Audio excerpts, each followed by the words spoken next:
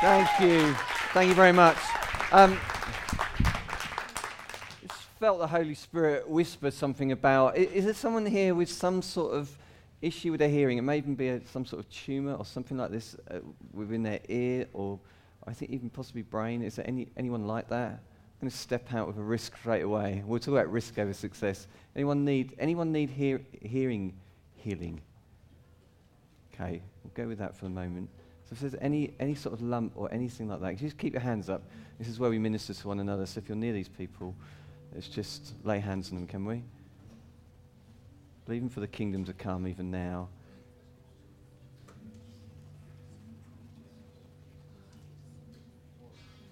Tinnitus as well. I'm going to go after that.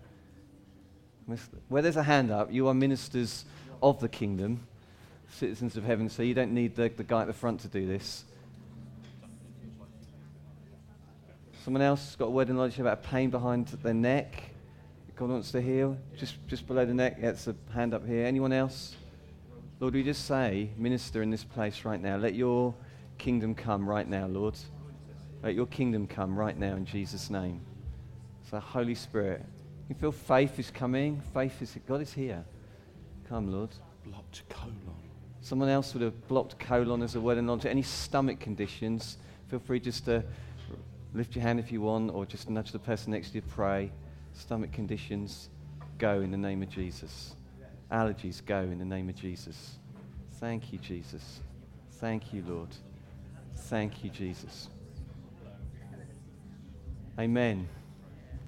Amen. If you're still praying, that's fine. I don't mind a bit of chaos. One of the things I'm learning is that the Holy Spirit whispers, and we just need to learn to be sensitive to him.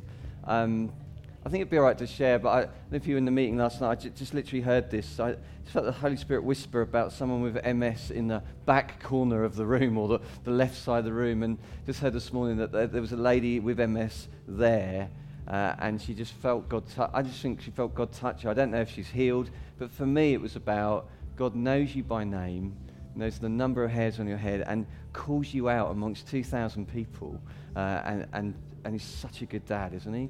And so we're talking about ministering a kingdom now and not yet, a kingdom that is actually full of the love of God. It's about loving the person in front of us and ministering the mercy and the grace and the love of God. So I am going to teach. The only way I can distinguish between teaching and preaching is when I'm preaching, I shout. That's it. That's all I've got. So what I want to do is take us through so that we've basically got a framework. You've got notes galore. I'm not sure whether we'll stick to them or not. We're already off them. And so you can take those away. They've been produced wonderfully by Rachel. She's my PA. She makes me look good. So thank you, Rachel. And so you've got notes. But I want to build a theological framework around the kingdom. I want then to build a framework or a lens by which we can process what it is when we go through victories and when we hit defeats. And then I want to help us remove some of the common roadblocks to seeing the kingdom come so that we can begin to minister more effectively in terms of the kingdom. So here's the teaching bit. So there are over 100 references to the kingdom in the first three Gospels. It's an important theme. John the Baptist and Jesus began their ministries by proclaiming the kingdom. Jesus said that the kingdom of God is a priority. Jesus gives kingdom authority to his disciples. He says, I'm giving you the keys of the kingdom.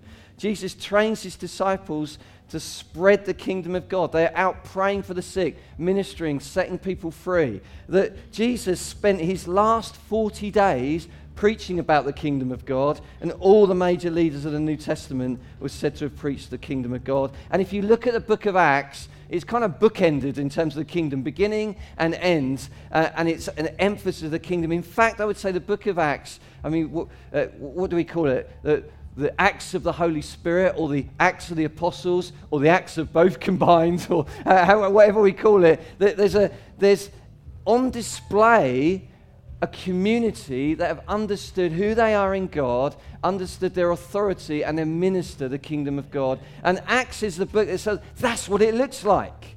And for some of us, we thought, yeah, that was then, and we don't see that stuff now. I'm telling you, we're seeing more and more and more of the same things. And so So the application for today is one of the big transformations I believe that needs to happen is for Christians or the church to have a biblical understanding of the kingdom and then apply that to everyday life. In fact, I'd say it like this: an understanding of the biblical concept of the kingdom of God is vital to living out radical Christian lives. It impacts our priorities, what we should expect to see on earth, the authority which we live and pray, what we're looking ahead for, explains why there is still pain and heartbreak in the world. It helps us understand why everyone does not get healed. It helps us understand the grand sweep of Scripture and what God's plan is and where it's all heading, okay? And so if you read your Bible, you are allowed to read to the end ahead, okay? It's not like a novel, okay? So we know where this is ending, don't we? 4 of you. You should try. Try it. It's in Revelation. Try and read it. It's a good book, actually. Revelation 21, particularly, in terms of what we're looking to see. And so I'm not going to read every quote because we haven't got time. But to say this, mega grand themes, is that the Old Testament paints a picture of a kingdom, and you can particularly read it when you look at books like Isaiah and Daniel. In fact, Phil Wilfue puts it like this way: these books are like the IMAX cinema of the Old Testament that display something of what's coming. And they were hoping, looking ahead for a Savior, a Messiah, who would bring about victory, really military victory, who would restore them in a way to the golden years of David and others, and that they would see this breakthrough and restoration of their kingdom. And the prophets predicted it. They said social problems will disappear, the pain will go, it'll be back to the kind of pinnacle of the hope of what God's put in our hearts for this. And so they were looking for a day of full restoration. And they hung on to prophecies, and you can read what Jeremiah prophesied. In fact, I'm reading through the Bible again in a year this year. I don't know if anyone else is doing that. It's quite a commitment, but it's beautiful chronologically. I'm reading it through, and you get this wonderful picture of the kings that, glory days of King David, and then the nation falling, and then you read through Jeremiah and Ezekiel and the prophetic promises, and yet 400 years of prophetic silence, Malachi to John the Baptist. And they've had this hope, and it's not arrived. And they were living, as it were, in between 2 phases of the pressure, the perplexity, the imperfection, the pain, the oppression. And most recently, if you read up to when Jesus arrives on the scene, he's under Roman oppression, whilst looking forward to the promises that they would have known well. The rabbis and others would have taught them and told them the stories. They knew the Scripture, knew the Torah. They understood the promises. And they're looking forward to the hope of this king and the kingdom that will come and set everything right. That's what the disciples have found arguing. Who's going to sit on the right and the left? And Jesus is pulling his hair out over these guys, thinking it's not about like this military victory in that way. But that's what they were thinking. That's why they asked Jesus a question when he raised from the dead and teaching them about the kingdom. They said, "Lord, are you going to? Is this the time that you're going to restore the kingdom?" They're expecting that God would install his Messiah, and there would be this overthrow of all enemies, and it would be like this earthly king, military victory, and everything would be restored. And then John the Baptist comes on the scene. And this guy is an interesting guy, isn't he? But he comes proclaiming, repent for the kingdom of heaven. Matthew uses the phrase kingdom of heaven because Matthew's writing to a Jewish audience, and using the name of God would have been considered irreverent. So same phrase really, kingdom of heaven, kingdom of God. Repent because it's near. Can you imagine this locust-eating weirdo? Have you noticed that people how often God uses to speak to you don't come in the package you hope they would? Some of you think, no, that's not. I listen to everyone who speaks to me, and I know how my heart works. And you think I would hear that through anyone else, but this is not helpful. And I think it was a bit like that for the Jewish nation. This prophet, this weird prophet, begins to speak. 600 years of no king, 400 years of no voice from God, and then John the Baptist. Then John the Baptist points to Jesus, and Jesus arrives on the scene. And remember that they're expecting this king to come, and this man, just think about this man Jesus, we know he's the God-man, but they're looking at this Jesus in his hometown, where everyone knew his past. Born of a virgin, we know that story. Can you imagine? Gets up in the synagogue with that historical context of what they're hoping for, opens Isaiah 61 and begins to read. Luke 4, the Spirit of the Lord is on me because he has anointed me to preach good news to the poor.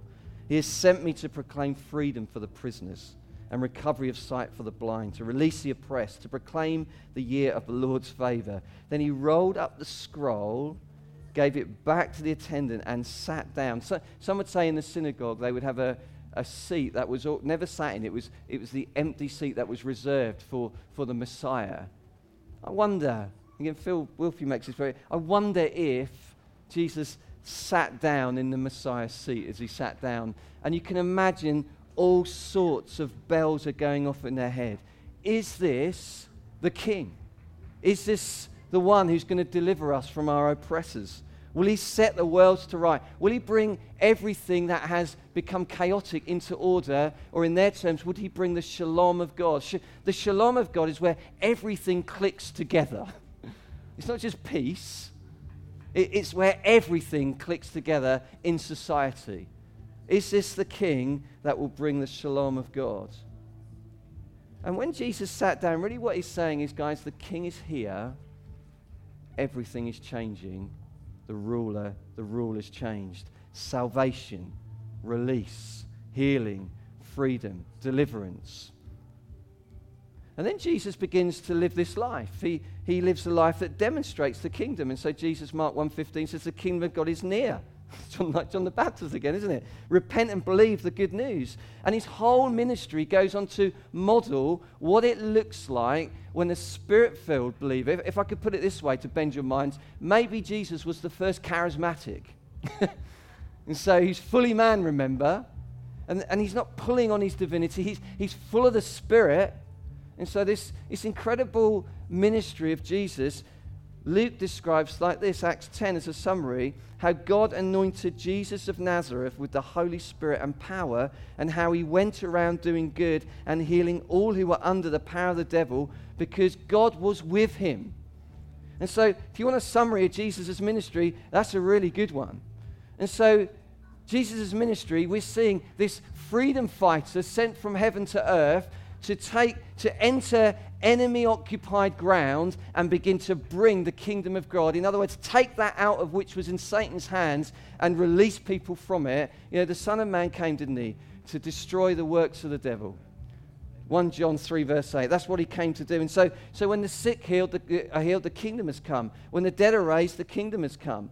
Demons are cast out, the kingdom has come. When the hungry are fed, the kingdom has come. When the poor are cared for, the kingdom has come. When sinners are forgiven, the kingdom has come. When thieves are forgiven and set free, like a Zacchaeus, and the whole village win the lottery. Because remember, he starts giving them out. So, yeah, I've done this. Let me repay you whatever many times it is.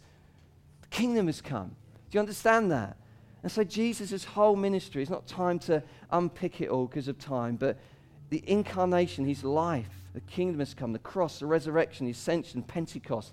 Yeah, I love it because we'll get there. But Acts 1, Luke writes, look, I wrote in my former book, meaning the Gospel of Luke, the things Jesus began to do and teach. In other words, Jesus from ascension pours out the Spirit, and then he says to us, you continue the same work, and we'll get to that. And so the kingdom of God is not a place we need a passport to enter. It's not the place we go when we die. It's if I can put it this way, the kingdom of God is the dynamic rule and reign of King Jesus being expressed and experienced over everything he has made. The dynamic rule and reign of Jesus. And so John Wimber put it this way. He said, kingdom is translated from the New Testament Greek word basileia, which implies an exercise of kingly rule or reign rather than simply establishing a geographic realm over which a king rules. The kingdom of God is a dynamic reign or rule of God. When Jesus said the kingdom of God had come in him, he claimed for himself the position of a divine invader coming to set everything straight. The reason the Son of God appeared was to destroy the works of the devil. That's good. That should thrill your hearts, amen? And so that was me preaching then. Calming myself back down because we're still in the teaching part of the notes. So we talk in Commission about thousands of lives transformed in hundreds of nations, hundreds of churches planted, tens of nations, thousands, hundreds, tens. Do you know, the only reason we can proclaim that is because there's a king on the throne. It's not your effort. It's the dynamic rule of the king. And so some of us have got to stop peddling in a way and say, I'm going to receive this kingdom. It's by grace. I'm going to receive it and enter into it. We have a king who's seated on the throne. And, you know, I could preach this for hours, but you think, you look at just one example, Acts chapter 8, and look at Philip. This evangelist turns up in a town called Samaria, but all sort of synchronistic and mixed and didn't know where, you know, the up from the down. And it says in there, great joy come to that city. Why? Because an ordinary believer knew what they carried and did what believers did. They had no Instagram or social networking. It's kind of, well, we learnt this in Jerusalem, and so we just do the same. And so what happens is, Simon of Divine Power, as he was called, is saying, where did you get the real power? Well, let me tell you, there's a king. The apostles tell him, let's get you baptized in the Spirit. And so the challenge is, when people encounter us, they're to encounter the dynamic rule of King Jesus. One guy puts it like this in Kingdom Ethics, Stasi Gushi. He said this: the kingdom of God is not about what God does while humans stand by passively, nor is it about our effort to build the kingdom while God passively watches. The kingdom of God is performative. It is God's performance in which we actively participate. Do you understand that? So there's a partnership, because I want to help us as we press into this kingdom now, not yet, which is the next section, is that we don't sit by passively thinking, oh God, if it's your will, I wonder if it will happen. No, we partner with the King of the universe, who we are walking alongside, understanding who we are in Christ, and we bring the kingdom. And so as you take initiative, things happen. Have you noticed that more people get healed when you pray for them? I think John Wimber talks about it. He says, pray for as many people. So if there's a sick person around, you pray for them. If there's a need for peace, pray for it. You know, peace isn't just the absence of anxiety. It's the presence of the peace of God. It's enveloping. The kingdom now and not yet. Rich Nathan, he's a senior vineyard pastor. I found this challenging. He wrote this. I'm going to read the whole thing here. One of the most challenging questions confronting Christian faith is simply this: if Jesus really was who he said he was, if he really was the long-awaited Jewish Messiah, then why is the world still in such bad shape? Why do so many people still die of hunger and cancer? Why are there still so many wars and suicide bombings? Let me make this really simple. If Jesus is Lord and he has all power, and we have the Holy Spirit, and we have this powerful message called the gospel, then why aren't we more successful than we are? The bottom line is that if Jesus is really true and is really risen, why is the truth not more obvious? Why don't more people believe what Christians believe? Why is the world not in better shape if the Messiah really did come? I'm going to ask you to raise your hands, but that's a good question. That's a good quote, isn't it? And I think the best way to understand it is that the kingdom is both now and not yet. In many ways, I think probably Dave Devenish unpacked this in his seminar, but it's very well illustrated through the wheats and the tare, that there's this sowing of gospel seed that grows, and yet there is the sowing that the enemy does as well, and the tares grow up as well. Could ask the question, are things going to get worse or better? Both at the same time. That as we press for more, actually there is enemy coming against us as well.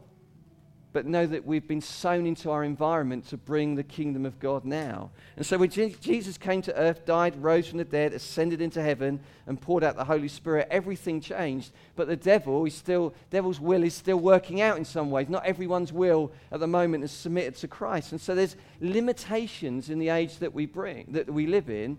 I guess I probably think some of my life messages to focus more on what God will do and can do rather than these limitations. But we have to hold tensions, and we'll illustrate that a bit more in a moment. You know, Jesus healed the sick, but at some point they got ill again.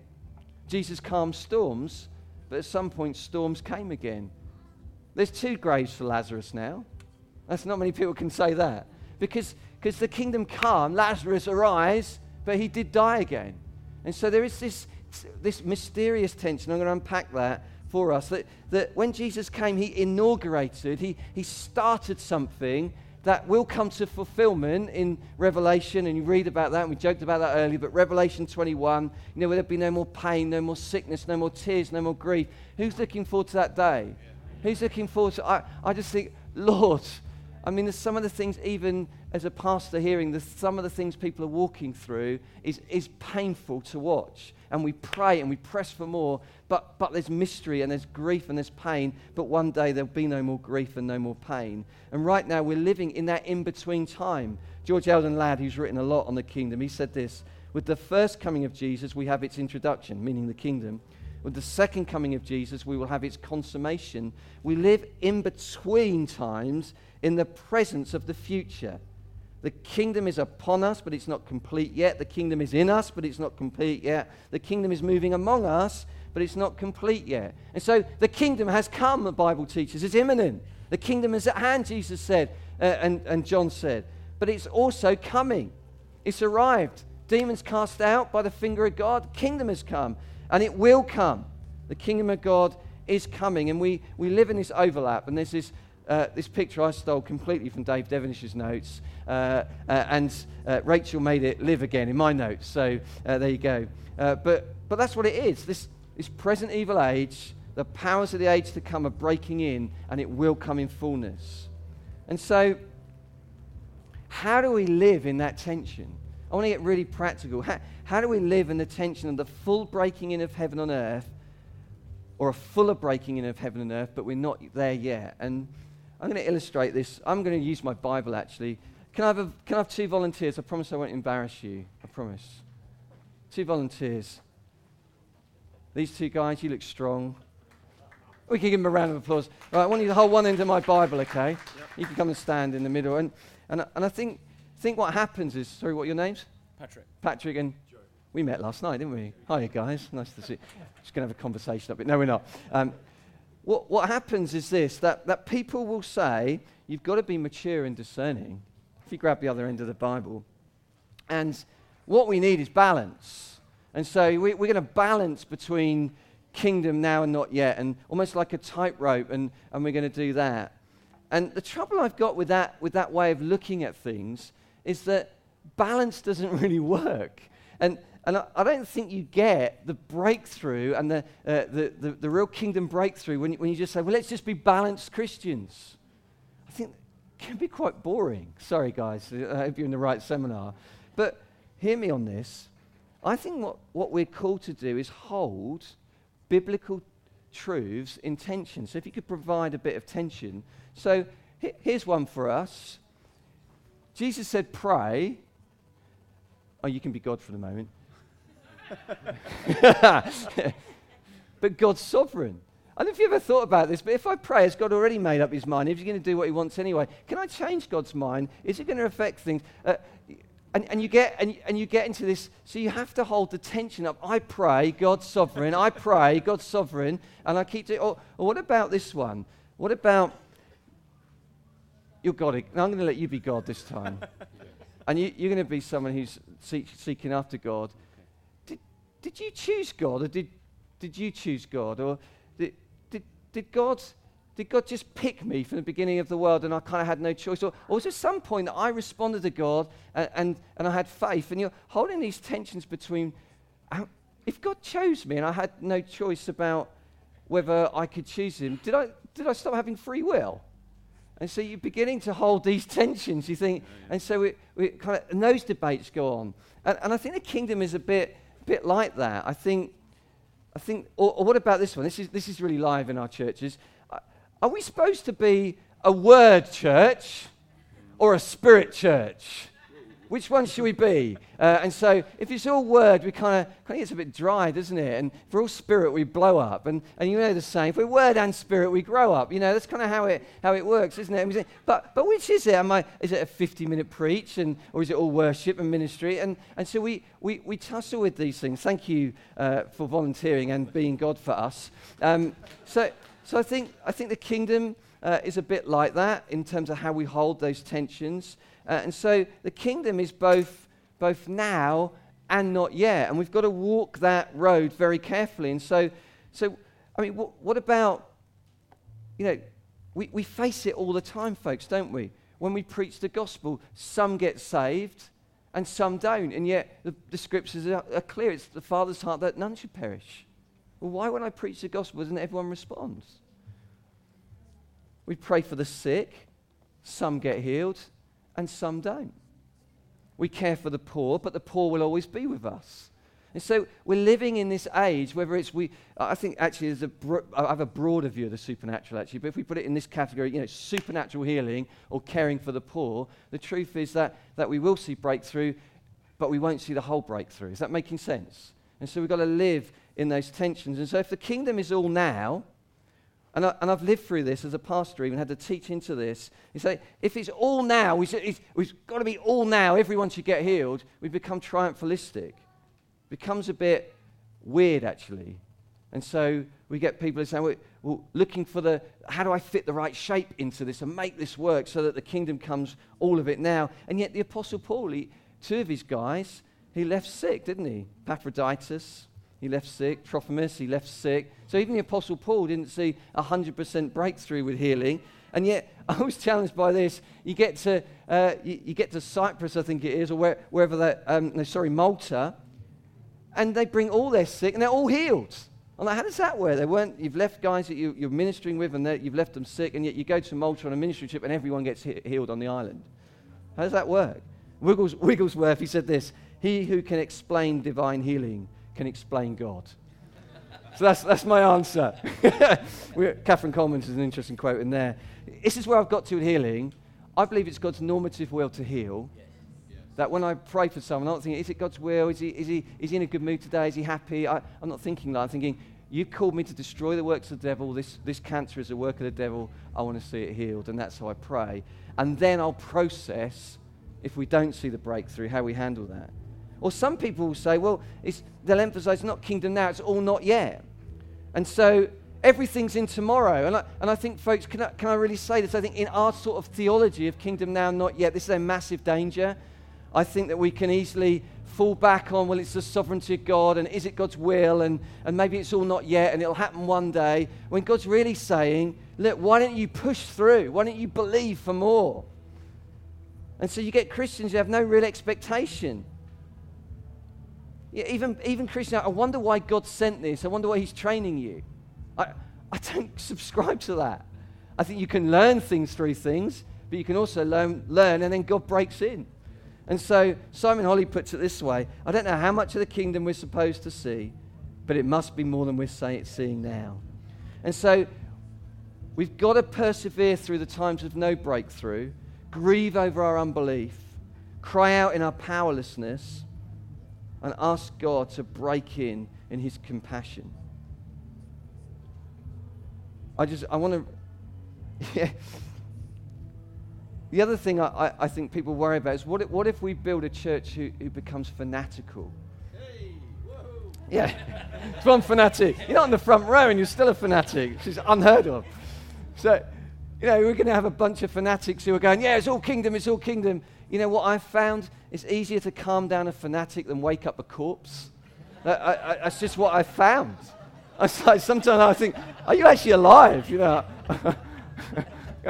Yeah, it's kind of, sorry, that reached the first half of the orders. On the second half are looking quite angry, actually.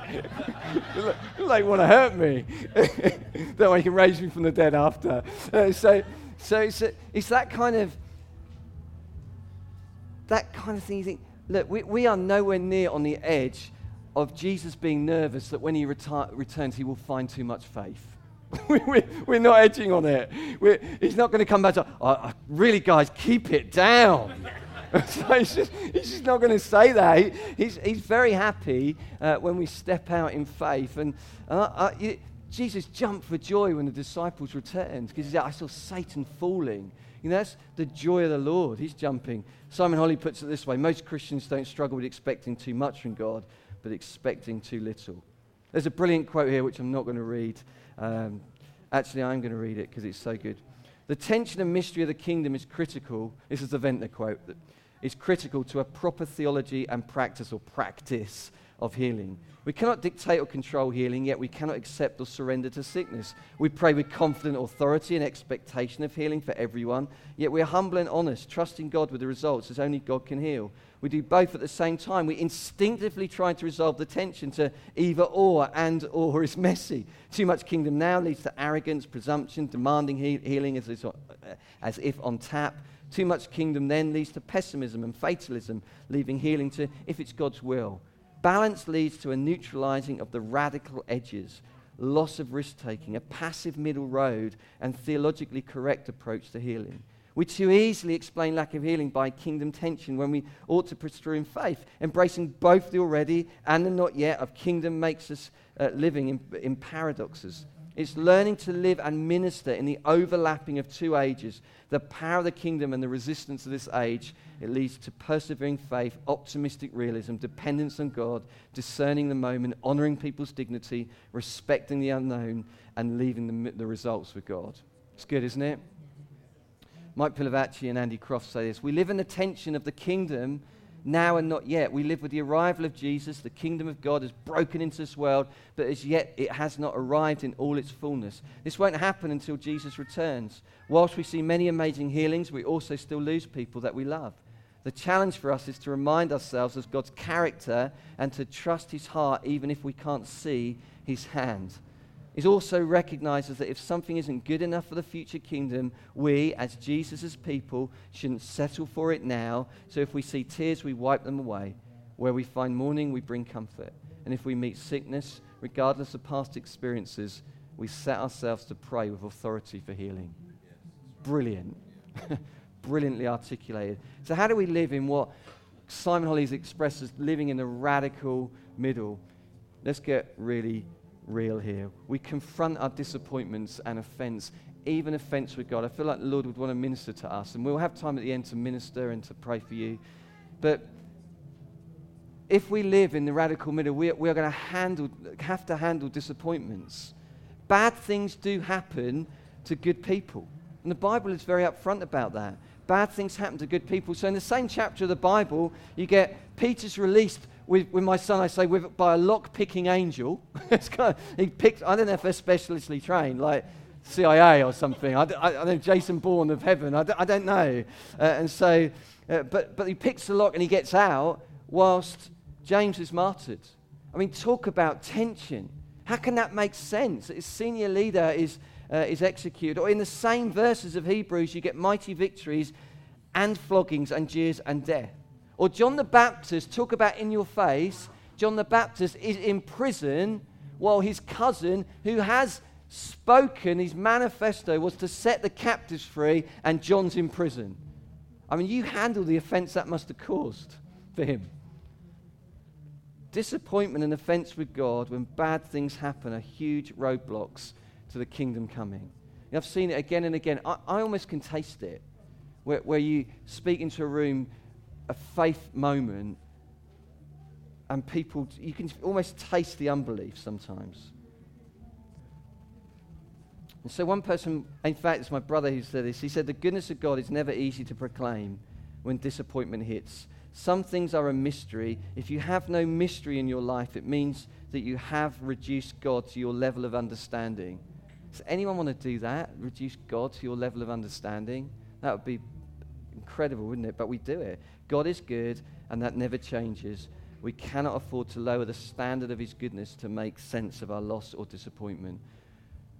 Let me say it's the agony of defeat. I want to be really real. So a while ago, about a year ago, I woke up to the phone call that no one wants to wake up to in a church. It was Saturday morning, and a lady in the church rang me and said that her husband had died tragically in the night. 58-year-old Rick. I've spoken to Sharon to get her permission to share this. I still miss Rick, I really do. And in getting the message, he hadn't been ill, he hadn't been sick, he just died of this massive malfunction really with his heart. Sunday, so that's Saturday. Sunday I get up and preach, and I'm preaching on the mystery, and and God's ways not being our ways, and not always having an answer, and how we handle disappointment, and hanging on to the truth that this is tragic, but God is good, and that is the nature of his character. He is good. So that's Saturday, the news. Sunday, pastoring through that. Monday is day off. I often say if the rapture happens on a Monday, I wonder how many pastors will get left behind. But no, I'm joking. I actually don't believe in the rapture either in that way, so I just thought it's funny. So Monday, me and Joe were out down Christchurch eating a bag of chips. That's the truth. And I've been trying to help us as a church believe for more, and I'm believing for a day we'll see the dead raised. That's really what I'm believing. And if you say those things, you begin to build a culture in a church and faith, and people take you at your word and begin to apply the teaching that you teach. It's amazing. So, message comes through from one of our church members who says, shall we go and pray for Rick? So he's, as we found out later, he's at the coroner's. His body's at the coroner's. It ruined my day. Because I'm like, now what do I do? I can't say no, I don't want to say yes, but it means I've got to ring Sharon and say, would you mind us going around praying for Rick? Maybe God will raise him from the dead. That all sounds quite what if he doesn't? How does it work? What do I do with that? And how do you even get to Rick's body anyway? And so that goes on until Tuesday. And then I'm talking that through with one of my fellow elders, and in the end, I went to my office and I rang the coroners. I said, look, could we visit Rick's body? And really for me, what it was this, that we didn't actually, they didn't answer me. I had to ring 3 times, I think. They must have thought that was so weird. And we rang and rang and rang, and in the end they said no. But for me it was, would I have even a mustard seed of faith to go and pray for him? And I thought, yeah, I've got a mustard seed. And it was an agony of defeat in a way, because although that's out there and that's extreme, because I don't think we have to make it the extreme case, but it was an agony of defeat, and I could tell you others in our church where I've taken funerals or we've lost people that I love dearly. But I can also tell you the thrill of victory. I can tell you about blind eyes that have been opened, literally. I can tell you about one guy, not time because we're going to run out, but teeth that were healed when he went to the dentist. This is a good story. Goes to the dentist, 2 holes in his teeth, and one's cracked, gets it checked. Dentist says, I can't really do anything for you for a month, so we'll kind of go away and we'll kind of treat you in a month. Comes back in a month, having had prayer. Dentist puts him in the chair, asks him his name, and then says, can I just double check your name and your address? Checks his teeth again, both teeth are filled and the cracked tooth is completely restored. He says, I can't, there's nothing to do to your teeth. So it's like, I'm thinking of the money right there. I'm thinking, he was happy with the saving. We had one lady, she came, I said this last night, she came forward to get disappointment dealt with, and actually, although her hearing was healed, she had tunnel vision, so she couldn't really see properly, and it totally got restored in the moment. It's only the next day she realised she could hear as well. So it's like, I call those bonus rounds. It's like, there you go. God's lavish, isn't he? I've got on my phone, I've got a chart of a young lad in our church who had 2 hearing aids, so hearing aid on both ears, and having gone back to the consultants and whatever and had his hearing checked, the charts that showed a complete radical shift. And so I think it helps us with our cynicism, doesn't it, to say that was checked. We've had shoulders healed. We've had jaws healed. I had this guy who again went forward for his tennis elbow to be healed, and his numbness in his leg was healed. I mean, for me, that was a creative miracle. I think something grew. I think something happened there. That sciatic pain we've seen healed. Nerves restored. Legs grow. Prostate cancer, both through prayer and medical treatment, healed. Actually, I love the medical profession. That's my background, is part of that. Shooting nerve pain healed. Talked about that. Pain going at the name of Jesus. Sleep restored. Multiple healings. I remember in India, one meeting, we just, at the end of the meeting, healings happening everywhere. It's wonderful breakthroughs. Food allergies healed. We've had angelic appearances in our house and other people's houses. And just other times, I could tell you other stories that will really weird you out, but supernatural things of just gold dust appearing on people. And I'm encouraged because that happens mostly to my chair of trustees, who's head of finances.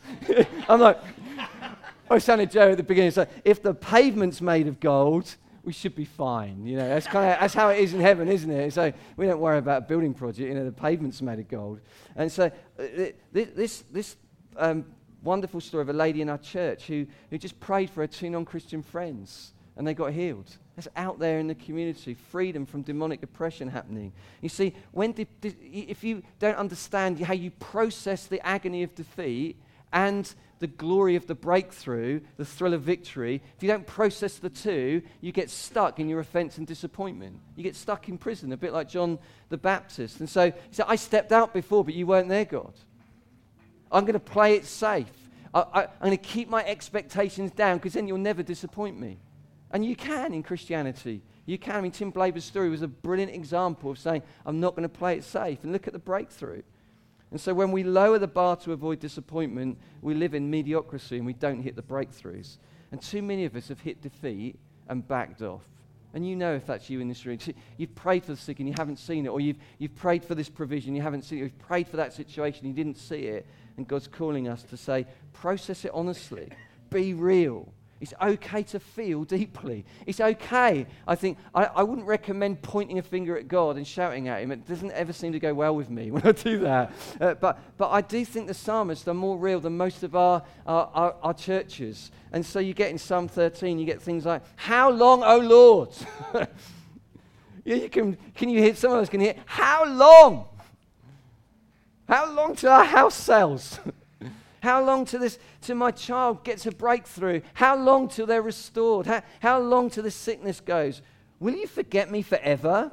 How long will you hide your face from me? How long must I wrestle with my thoughts and every day have sorrow in my heart? How long will my enemy triumph over me?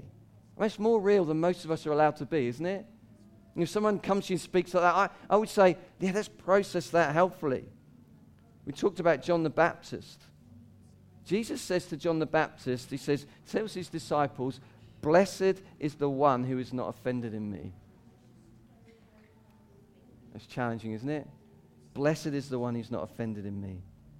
Maybe some of us here in your notes need to lay down the right to understand. Philippians 4:6 says, and the peace of God which transcends all understanding. Some of you say, well, if I could understand why, I would be fine with it. We don't only have that option many of the times.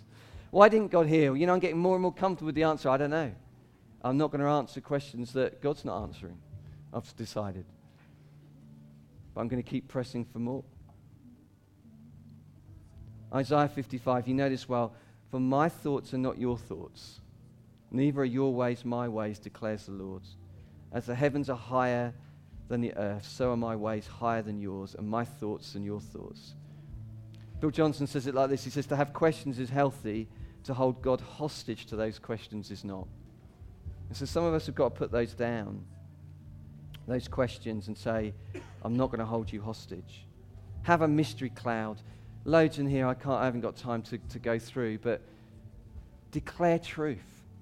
You know, the same psalm goes on to say, as the Psalms often do, you go kind of down into the valley and then back up. And he says this, but I trust in your unfailing love. My heart rejoices in your salvation. I will sing to the Lord, for he has been good to me.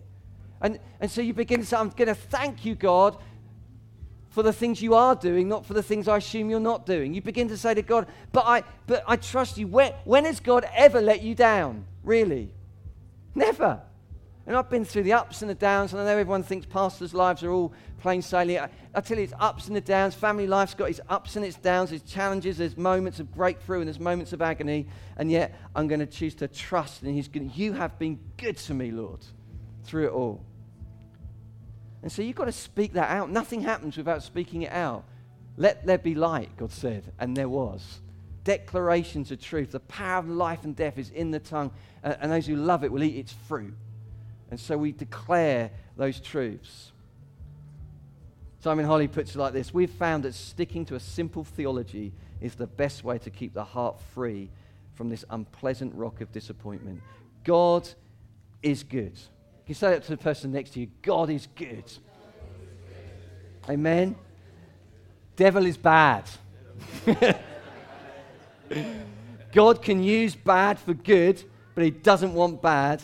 There are nuances, there are complications, but fundamentally it was the devil who came to steal and kill and destroy, while Jesus, on the other hand, came doing good and healing all those who were oppressed by the devil. We will do well not to forget it. Pastor your own heart. Speak that truth. Know your identity. It's another massive thing of how we live in this radical middle. You know, I'm not going to unpack that. There's other stuff. We've Father Heart Conference. Come along to that. We can unpack that. Find out who you were. But I would say this, for many of us, you think, I'm not good enough. I can't pray for the sick. I can't do this. I'm not them. I'm not the speaker. You know, you don't have to be perfect. Listen to this list. Abraham was too old. Jacob was a liar. Joseph was rejected. Moses had a stutter. Jonah legged it. Elijah was suicidal. The disciples fell asleep. And Lazarus was dead. so anyone alive? That you're ahead of Lazarus. So, thirdly, know your authority. Know who you are. I think Acts 1, when they asked them about the kingdom, I think Acts 1:6, I think they're asking the wrong question, because Jesus had conferred his authority on them. He'd said, I confer on you royal authority. My Father has conferred it on me. So I confer on you the royal authority my Father conferred on me. In other words, I'm giving you, as it says later on in Matthew 16, I'm giving you keys to the kingdom. In other words, whatever you bind, whatever you loose. You hear that? That emphasis on what you do, what you step into. And so when you take the initiative, God is with you. He'll back you up. He will not leave you high and dry. In fact, William Booth, I love this, he puts it this way: I'm not waiting for a move of God. I am a move of God. I feel legal saying that here, you know. I think if William Booth said it, it must be right. And so, yeah, I'm not waiting for a move of God. I am a move of God. And so, even if you don't say it with a movie overdub, you could begin to think that. I'm a son of the King with conferred authority. I am a move of God. And I don't mean it arrogantly. I think we're called to present, be my witnesses, or represent the Son of God to the world, so they meet the real one, not the made-up one that people think is full of religion and full of rules. No, he's the King that is good, and let me present him to you. We do well to not overcomplicate what Jesus has made very straightforward. Jesus said, peace be with you. As the Father has sent me, I'm sending you. That's good. Heal the sick. Raise the dead. Cleanse those who have leprosy. Drive out demons. Freely receive, freely give. John 14. I love this verse. I tell you the truth. Anyone who has faith in me will do what I have been doing. He will do even greater things than these, because I'm going to the Father. I don't know whether that means there's more of us, so it's more going to happen in a Spirit-filled church, or whether it means we're going to see greater things than Jesus did. I'll take both. So fourthly, be filled with the Spirit. Please, can I say, I got saved into a New Frontiers church out of a completely unchurched background, and God swept through my family. And I came to church. First time I came to church, I wasn't a Christian, and someone said, "Come, Holy Spirit," and I looked around the room for him. I thought, I wonder where he is. That was, and then gradually, then lived through the Toronto outpouring as a frontier impactor in those days. 18, 19-year-old, and just saw God break in on life after life, and then have seen God heal and do what he does and set people free. And now I'm beginning to see another generation coming, and I think, please, Lord, do not let what we are building become about project shows my age, the projection screen and the music and the guitar. That was never what Charismatic was about. It was about a renewal, a refreshing, a breaking in of God on a people that said, now the kingdom's going to flow. And the question is this: what would happen if the kingdom of God came to your town, not simply to your church meeting? You know, I'm praying to God, you've come to a lot of my meetings. Could I come to some of your meetings, Lord? Because his seems to be much more exciting than mine. And we begin to say, Holy Spirit, charismatic Christians looks like it was for Jesus, who walked the earth as the first charismatic, filled with the Spirit. He was able to heal because the Lord was with him, the Scripture says. And so you get filled with the Spirit and minister in the power of the Spirit. And I tell you, all heaven breaks out. It does in incredible ways, in ways that you can hardly believe would happen. Lloyd Jones, he said it. I mean, we know he's famous for his preaching, his steady, regular kind of ministry, and extraordinary preaching in a way, but the ministry of the church. But you listen to him, and there's something that he wasn't content with, even when he was on the platform, being a preacher. And he said it like this: we can produce a number of converts. Thank God for that. And that goes on regularly in evangelical churches every Sunday. But the need today is much too great for that. The need today is for an authentication of God, of the supernatural, of the spiritual, of the eternal. And this can only be answered by God graciously hearing our cry and shedding forth again his Spirit upon us and filling us as he kept filling the early church. What is needed is some mighty demonstration of the power of God, some enactment of the Almighty that will compel people to pay attention and look and to listen. That's why I'm urging you to pray for this. When God acts, he can do more in a minute than man with his organising can do in 50 years. It's Lloyd Jones. It'd be amazing if we begin to understand who we are, understand that we can be Spirit-filled sons and daughters of the King, walking with authority, understand we are a move of God. Let me put it this way: when you walk into a room full of the Spirit, the equation changes. Let me put it really practical. If you're going into Tesco and you need to buy milk, I suggest you start at the opposite end of the place and deliberately walk across the shop, because who knows what will happen. I heard one story of a leader. He was just looking at cameras in a shop, looking at what camera, and this lady walked near him and fell over under the power of the Spirit, and he just turned around and said, "I'm sorry, I leak." I think that is Ephesians 5:18, is that go on being filled with the Spirit. And I think so often we get ever so serious about, I've got to screw up my face. I think, no, let's be real. Let's learn to lament over the pain I've shared about Rick. I tell you, I would say that still is an ache in my heart. And yet Sharon on the phone and asking her permission would say, it's amazing that through this he's bringing good things, even that story like that can be shared.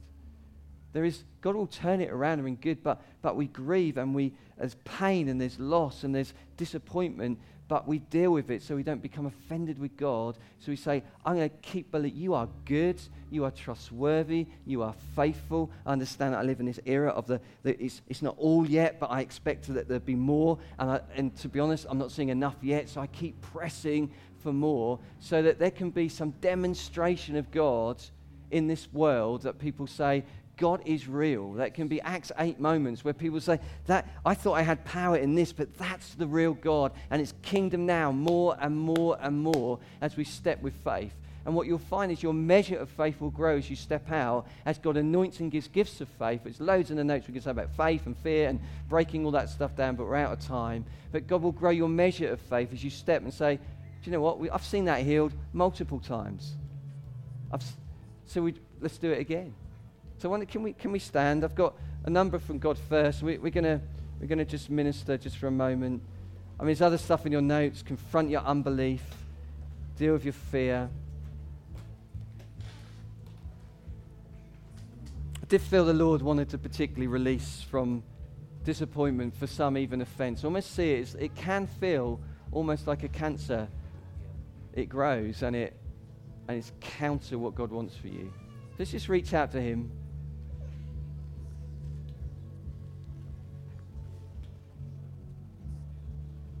Thank you, Lord. Thank you, Jesus. Lord, we invite you in this place. And we say, Lord, we are not going to fall into the trap of trying to perform and work harder. But we receive by your grace now. We receive your Holy Spirit. For some here, I just feel like you say, I just don't know if I can. I don't know if I'm in a good place. If you love Jesus, the Father is spinning with delight over you. He says, with you, my son, with you, my daughter, I am very pleased. I'm chuffed with you. Come on, let's go forward. Receive the Holy Spirit right now. Just give him your disappointment, that particular thing that's sticking with you. You think, God, I just felt you weren't there. How long will I have to wait? Will you be there? Can I trust you? Just give it to him. Tell him, I know you're good, but it's just, maybe it's just, I just don't know if it's always felt like you've been there. But I know that you are, but I don't know if it's felt like it. And just receive now his goodness as you begin to say, but God, I trust you. I want to believe again. I do believe, help me to believe, like that dad prayed over his son in the scriptures. I do believe, help me to believe. Holy Spirit, we honor you. Well, there's fear. Do you know that the opposite of fear is not faith, actually? It's the love of God that casts out all fear. Receive the love of God right now. Right now. I believe there's someone with sciatic pain that God is wanting to heal right now. If it's you, just respond. Just say, yes, Lord, I receive it. I think it's probably in your right leg, sciatic pain. Someone else with an ankle pain. Someone else with hearing difficulties again. God's wanting to heal. Thank you. Team, feel free to minister if you've got any words of knowledge or anything you want to share. Thank you, Jesus. Thank you, Lord. Keep receiving. He's on us. I saw some swords on the ground, and I feel that there are many amongst us who used to run, and you knew that you ran with a sword for the Lord, but you've got weary, or you've received a setback, and I see it at your feet, and God says, I want you to literally to stoop down now, and as an act of faith, to pick the sword up again and say, Lord, I'm going to trust you again. Yeah. I'm not going to allow the enemy to rob me of what is my destiny. My destiny is to walk as a strong, valiant soldier of the Lord. So if you know you've laid your sword down, pick it up again, because God wants you to run again. Thank you, Lord. Thank you, Jesus. Thank you. Okay. Just keep responding. He's here. He's with us. I've got a couple of words for healing. I just feel that I've got a pain in my left hip, with like in the kind of ball joint of my hip, and I don't know if somebody's waiting for an operation or had an operation. Can you raise your hand if there's somebody here with a left hip injury or pain in their left hip? I also felt there was somebody that's struggling with their left eyesight, that they've got cloudy vision or difficult vision in their left eye. Is that anyone here that's just finding their sight is not quite right? I also had a running injury. Somebody's hurt a muscle or torn a ligament or something in their foot. I think it's their left foot. If that's anybody, then I'd like to pray for you. Yes. I also just had the word all through as Duncan was talking, this word disruptive. And actually quite often when we think about something being disruptive, we think of children and it being naughty. I just think Jesus would say the Holy Spirit will disrupt things in your life. And I just really feel actually there's some people that, you need some permission to be yourself.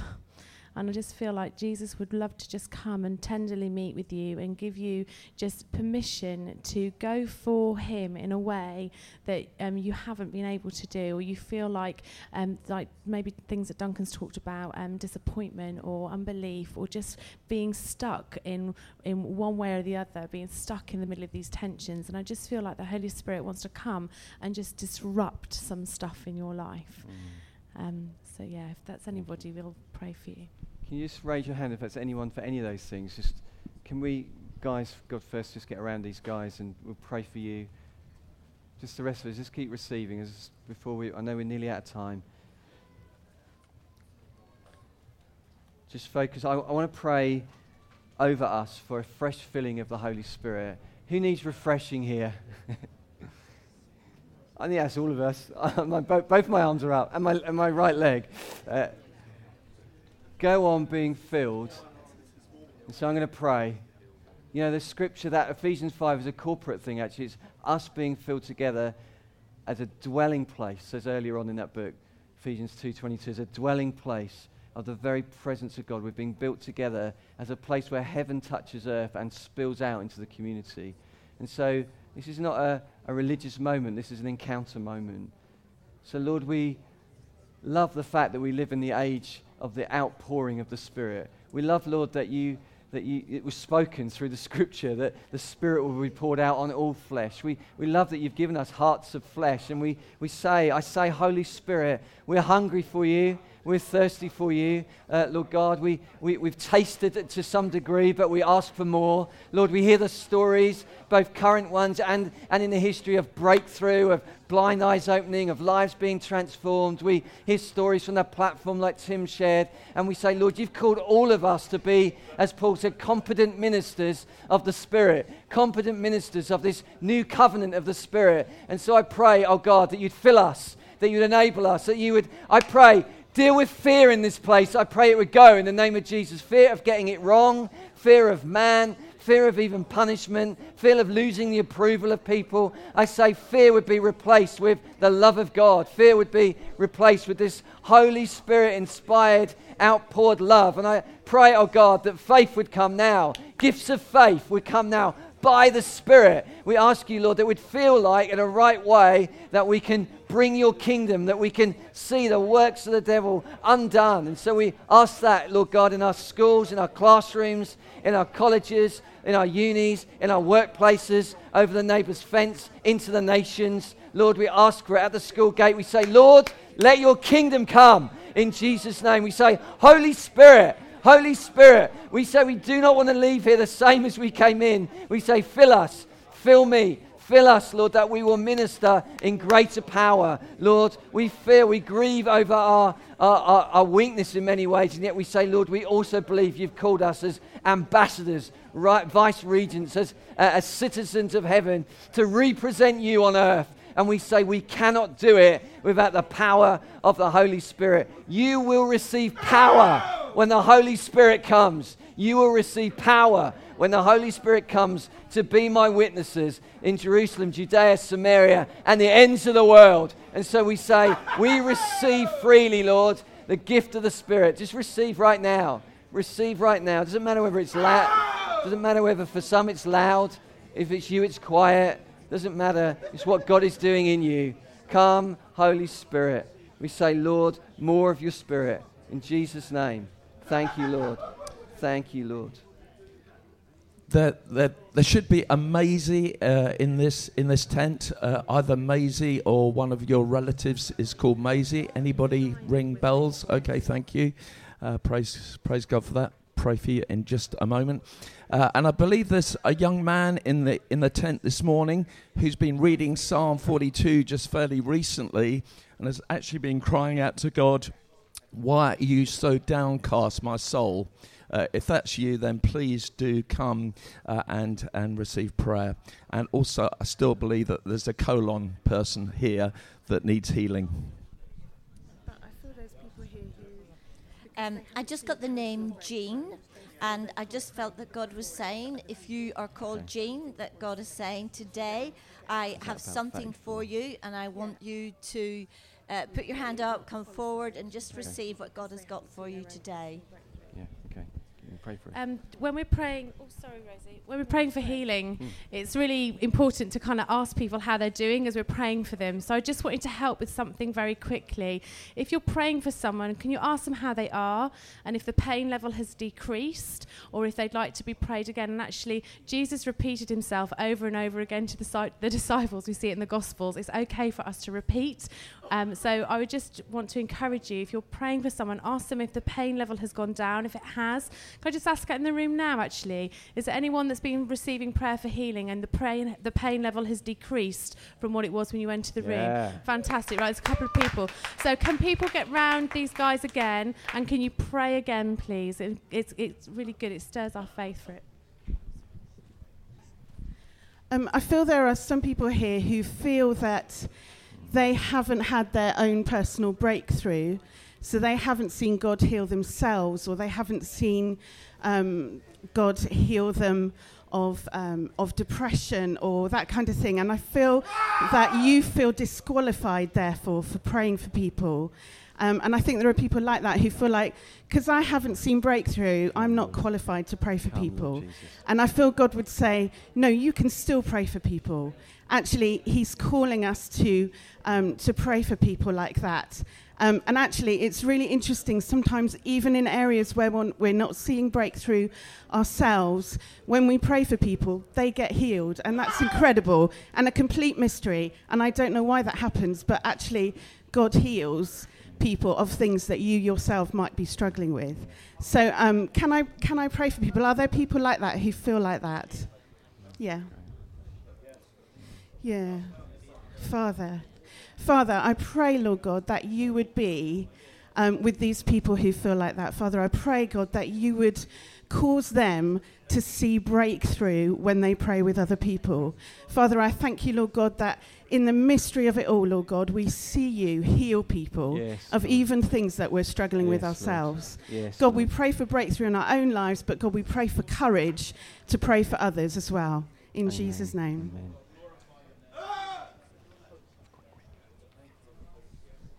Duncan mentioned when Jesus stood up and spoke in the synagogue, one of the things in that passage about the Spirit bringing breakthrough is release from darkness for the prisoners. And I just feel that there may be people here who feel like they're in darkness, not just because of circumstances perhaps, but that's become a normal for you. And it feels like either because, that's just my personality, or I just feel dark all at the time, or it's because actually you're quite prophetic and you sense darkness around you in situations and it becomes oppressive.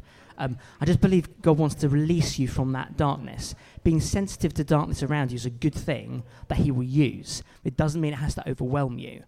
It's there so that you are someone who can bring light into that situation. So I just want to pray for you for now. I'll just pray out there. If that's you, then just respond in your heart. Father, I thank you, God, that you came to bring release from darkness for the prisoners. And I ask right now, God, that you just unlock those kind of switch the lights on, Father, for those people who feel right now that that's who they are, that they are dark. Actually, I think that's not true. Look, we all have been released from you. We belong to you now, and we are in the kingdom of light. And when we sense darkness in our situations or circumstances, I thank you, Lord God, that your light is far greater than that darkness. Pray that you would bring light into those people's hearts right now, and that you would cause them to be able to be lights when they sense darkness around them, Lord. In Jesus' name. I just sense that we've got some amongst us that kind of you've had a measure of release in the prophetic, but you kind of sense that there is so much more that God wants to do through you, and yet you've never. It's almost like you've got like the first fruits of it and never really pushed through. And I feel that God wants to take us beyond the, kind of out beyond the breakwater into the deep waters, as it were. So you're used to doing the prophetic in a, if you like, in the shallows, as it were. But there's been this kind of breakwater, and you've never gone past that. And I believe that God wants to take us out into other things in terms of the prophetic, more accuracy, more perception of it. So if that's you, can you just raise your hand, and we're just going to get some team round you. We're out of time, so we're going to minister at the front. Okay. Well, do you guys want to come forward? Because actually we're kind of out of time. So if that's you, can you come forward? Team, can you come forward? But we're going to pray for a breakthrough and moving forward in the prophetic, go beyond the breakwater, out into the deeper waters, because that's the place where God brings real breakthrough into people's lives. Come on, team. Guys, we're basically out of time. If you want to be prayed for anything, we will stay until we've prayed for every one of you. So if you want ministry, another word about having permission to pray for people out in the community, if you want fresh sense of authority and permission, come and be prayed for. We want to just lay hands on you. So if you want to receive at all anything from what's been shared and haven't been prayed for, or want more prayer, come to the front and we'll pray for you. But God bless you into the rest of this day, and may He richly meet with you and into the rest of this weekend. God bless. Thank you for coming.